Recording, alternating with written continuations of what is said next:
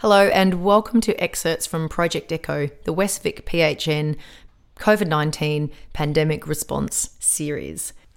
My name's Bianca Forrester and I'm the GP facilitator for this series. In these audio files, you'll hear the didactic component of our Project Echo session from Thursday the 9th of April, recorded at 7:30 in the morning. Project Echo is a model of teaching and learning, of knowledge exchange between experts in content, those specialists in the tertiary sector or potentially in the primary care sector that are experts in their field of knowledge, met by experts in context, primary care professionals, GPs, nurses, practice managers, other community sector members who have an interest in putting guidelines, policies and best practice into practice in their area. So thanks for listening to these excerpts from Thursday the 9th of April, part 1 of our Aged Care and Other Vulnerable Group series. Please join us on the Thursday the 16th of April for part 2 of the series, where we'll be following up some of the discussions. You can listen to the full webinar to get involved in the Q&A, or just listen to these audio files for 15 minutes of panel member expertise. Thanks, Glenn. And so we're further defining our topic, which is a focus on aged care and other vulnerable groups. And as Glenn described, that vulnerability now, not just in regards to COVID, but vulnerability due to some of the impacts of social isolation and some of the measures that we've needed to take, making groups vulnerable. So that definition of vulnerability, we're starting to narrow down on in this conversation today. So thanks for orientating us to what is quite a diverse sector in regards to needs and target population. I'd now like to hand over to Lisa Mitchell, a doctor from Bowen Health, who's a geriatrician. And Lisa, if you could start by introducing yourself and take it away. Thanks, Bianca, and good morning, everyone. As Bianca said, I'm a geriatrician in Geelong, and I'm just going to briefly talk about the things that we can be doing now to look after people in aged care. And I pulled together some of the Victorian and federal guidelines about managing COVID and suspected COVID cases in aged care, which we'll have a quick run through as well. So we can just skip through to each of these things that are probably relevant and you're probably already doing. We can go to the next slide, Gemma. So obviously one of the really important things we can be doing is having advanced care planning or goals of care discussions with our patients. This is probably something that you have your own sort of strategies for doing, but if you are looking for some extra guidance, there's the Harvard Serious Illness Conversation Guide, which can be a really helpful structure in which to frame your advanced care planning discussions with patients. So it just starts by checking in with the person about what their understanding of their illness or health is, and if the person can't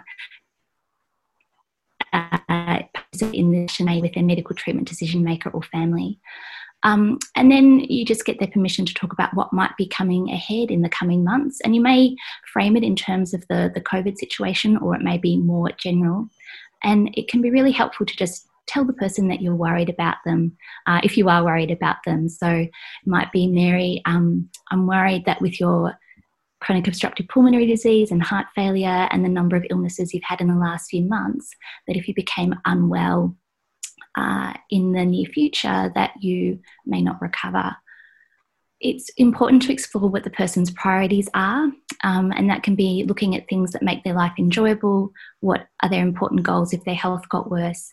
And what we're really trying to tease out here, are there certain things for that person that if they couldn't do them, they wouldn't really want to be here anymore. And then to sort of bring that all together by making recommendations. The next important thing is vaccination. So you're probably aware that all workers like us that go into aged care facilities and visitors attending aged care facilities will have to have had the flu vaccination if they want to enter after the 1st of May. And ideally, every residential aged care resident will be vaccinated for the flu this year as soon as possible. And maybe in the Q&A, if anyone has some streamlined processes that they use for doing that, that they can share. There's also other vaccinations that your patients might be eligible for, like the pneumococcal and varicella vaccinations. Optimising health and trying to prevent avoidable illnesses in the coming months is very helpful. And obviously one of the easiest targets in older people in aged care is polypharmacy, and checking if they're on any unnecessary medications. You can think about, are they due for anything in the coming months? Are they due for their denosumab injection?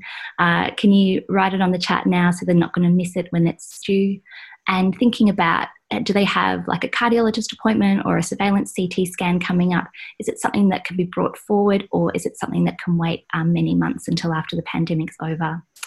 And maybe just another thing to point out is that we're still quite early in the pandemic phase. We're not in a crisis situation at the moment. So if you do have someone that is unwell and they're in a situation you would ordinarily send them to the hospital for, the hospital and health services aren't overwhelmed at the moment. And if it's someone that you would usually send, it's probably very reasonable to still send them. And a helpful tool is also the Vital Talk COVID Ready Communication Playbook. You can access this through their website, but it just deals with lots of situations relevant to COVID that patients might ask questions about, and it has some very nice phrases and suggested statements that you can make that can help to reassure people or make them feel more comfortable about what you're discussing. They've also got tips for discussing people who are really, really sick and people who might die, and how to talk about death after it's happened. So then if you've got someone who you suspect of having COVID-19 in an aged care facility, the testing criteria keep changing, but as of Tuesday, the relevant criteria were that if someone in an aged care facility who either has a fever or an acute respiratory infection, then they are currently eligible for testing. There are both, I can go to the next slide, Gemma. There are a number of state and federal government documents, but the main messages from these are that any suspected case of COVID in an aged care facility is of importance to the Victorian Public Health Unit, and you can speak to them on their telephone number. If you have a confirmed case, the Victorian Department of Health needs to be notified, but there's also a federal email address that needs to be emailed as well. Obviously, we want to minimise outbreaks in facilities, so it's really a key priority. There's also a special way in which PPE can be provided to aged care facilities, and there's a special email address that the facility can email, particularly if they have a COVID case, and they'll supply masks to that facility. We can just really skip through these slides, Gemma. There's an aged care quality document that just came out this week that has the steps for preparation, management of a suspected case, what to do if you suspect someone has, and how to manage an outbreak. We can go to the next slide.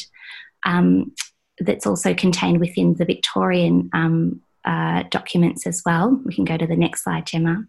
But the main emphasis from these is if you do have a suspected case, that person should be isolated in the facility, that droplet and contact precautions should be used when caring for them. They need to be tested for COVID. The department and is going to check whether or not their care can be managed in the facility, and decisions to transfer the person would obviously be based on a clinical need. So if they needed respiratory support that can't be provided in the facility, or if there's an infection control need, and hopefully that won't be the case, but that's just identifying that if a person was in a facility that had really no capacity to manage the infection control issues, they should be transferred.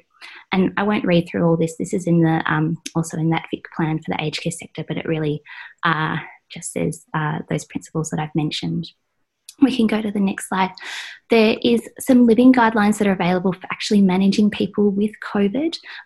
These are being updated very, very frequently.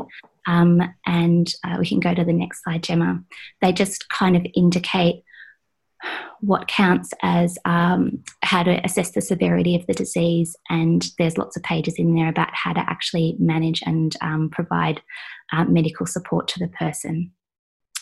Obviously, we know that there'll be some tricky situations like managing someone with an agitated delirium or BPSD who either has COVID or is in a COVID facility. The British Geriatric Society and the British Alzheimer's Association actually have produced some materials that are helpful in that. And maybe Deb Friedman will touch on the situation, what to do if a swab is negative but you're still suspicious that a person has COVID. Who can help? If you're lucky enough to be in a place that has a local InReach service, most are increasing their hours and their capacity. Barwon Health InReach program is actually assisting with the nasopharyngeal swabs for patients with suspected COVID. And for those in Geelong, the Bellarine and the Surf Coast, there's a phone number that you can call to get help with that. The Department of Public Health are interested if you've got a suspected COVID case. Your local hospital admitting officer, infectious diseases team, and I know that some of you out there, you are actually your local hospital doctor as well, so that may not be as useful to you. And for patients who have dementia with behavioural issues, remember that Dementia Support Australia is a really great resource. They can be contacted 24 hours a day to provide advice about non-pharmacological as well as pharmacological management. Okay, thank you, Lisa. And that fantastic overview and a wealth of resources. We've had people asking about accessing your slides in the chat, and of course we will provide slides, a lot of relevant documents that are no doubt a gold mine of information that Lisa's provided, and we'll be describing at the end how you can access some of that information. So now we will move straight along to Deb. So I'd like to introduce Associate Professor Deborah Friedman. Deb, if you could just start by introducing yourself and your role and take it away. Sure. Thanks, Bianca. My name's Deb Friedman. I'm an infectious diseases physician at Barwon Health. My role in terms of the pandemic is that I'm working with the infection prevention team and working with the Pt1 to look at what we can do to assist in the general practice sector. I'm going to talk a little bit generally, give a little bit of an overview about where we're at in the pandemic, and then discuss specifically how this relates to aged care. In terms of the pandemic as a whole, there's about 6,000 cases countrywide, which I think everybody's aware of, and in total there have been 50 fatalities in Australia. If we look within Victoria, our number of cases is about 1,200. The important thing that I wanted to mention about the number of cases is that when the Department of Health looks at the epidemiology of these cases, they've been able to define that 90% of them have been related to travel overseas or contact with a confirmed case of coronavirus. That does leave, however, 9 to 10% where they're calling them unknown source. What we believe that means is that these reflect community transmission in people that never had contact with a confirmed case or to their knowledge did not have any contact with a confirmed case. What this indicates is that more than last month, we're seeing increasing community transmission, and that's the thing that everybody needs to be aware of.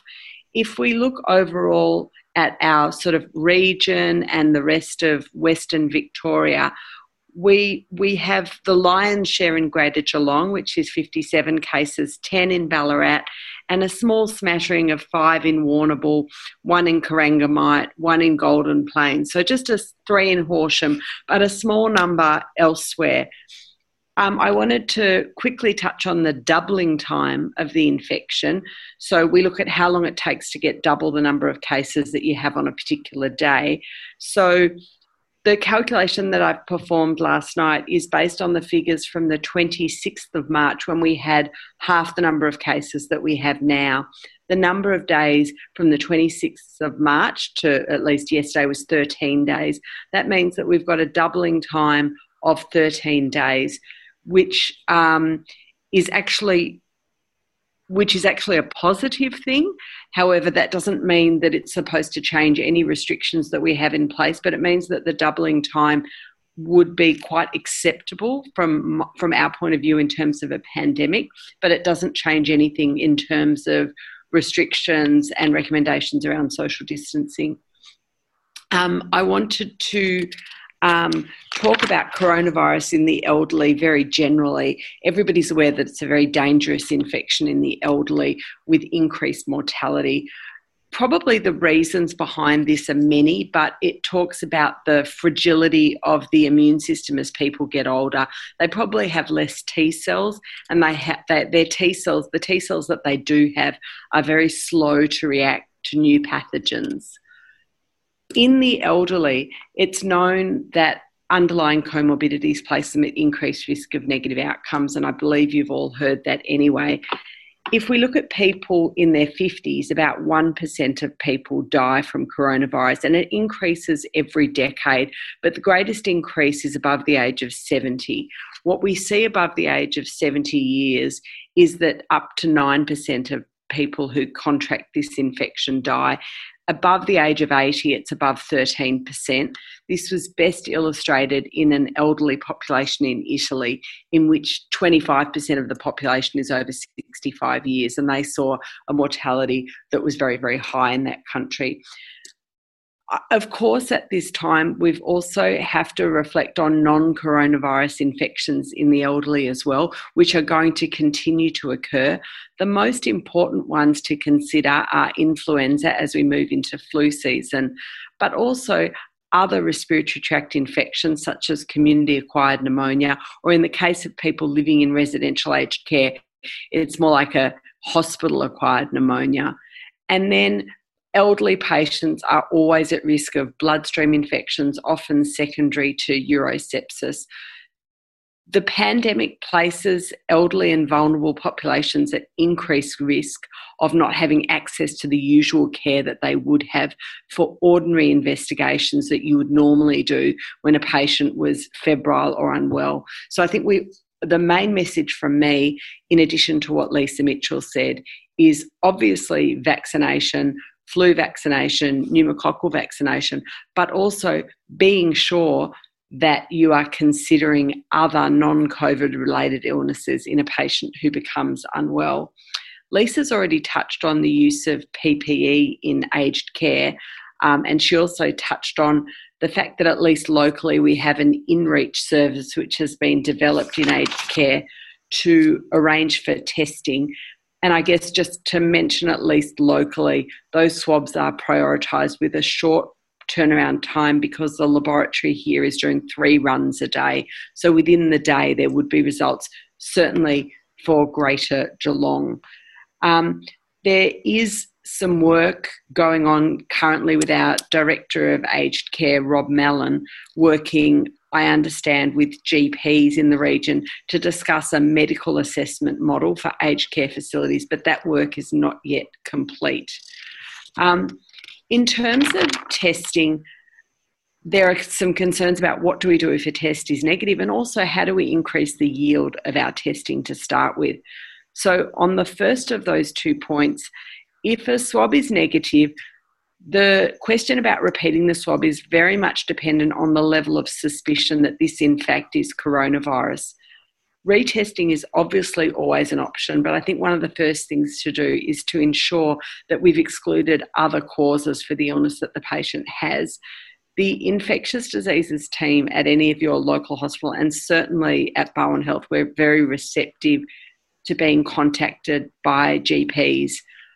We also are happy to, certainly in the InReach sector, we're certainly happy to facilitate medical assessment if that was helpful for GPs dealing with vulnerable patients. In terms of how we increase the yield of a swab, I think the first thing to say is that there's a small amount of operator dependency. So ensuring that the person who performs the swab is sampling the right area and that they're sampling it for long enough on the mucosal surface. The best yield swab is going to be one that has mucus on it. So collecting as much mucus as possible from the nasopharynx and the throat is going to increase the yield. However, what we know about this infection, and this is probably more a function of the infection itself rather than the person who takes the swab or in fact the PCR test itself. What we know is that not everybody has a detectable amount of virus in the upper airway, and that the lower respiratory tract tends to have more detectable virus, but this is obviously very hard to sample. The message is that if patients are producing sputum, this is a very sensitive way of detecting coronavirus and is going to increase the yield of any testing. I know that a lot of people have heard about rapid testing, especially via finger prick testing. I just wanted to mention that these are serological tests that detect antibody. So they're looking for IgM and IgG. Because of that, they provide a retrospective diagnosis, and patients don't normally produce an IgM response until about 7 days into an illness. So they're not useful for acute diagnostics. They are, however, important as a retrospective diagnosis, perhaps later down the track, and potentially they might have a use in epidemiological serosurveys of an entire population.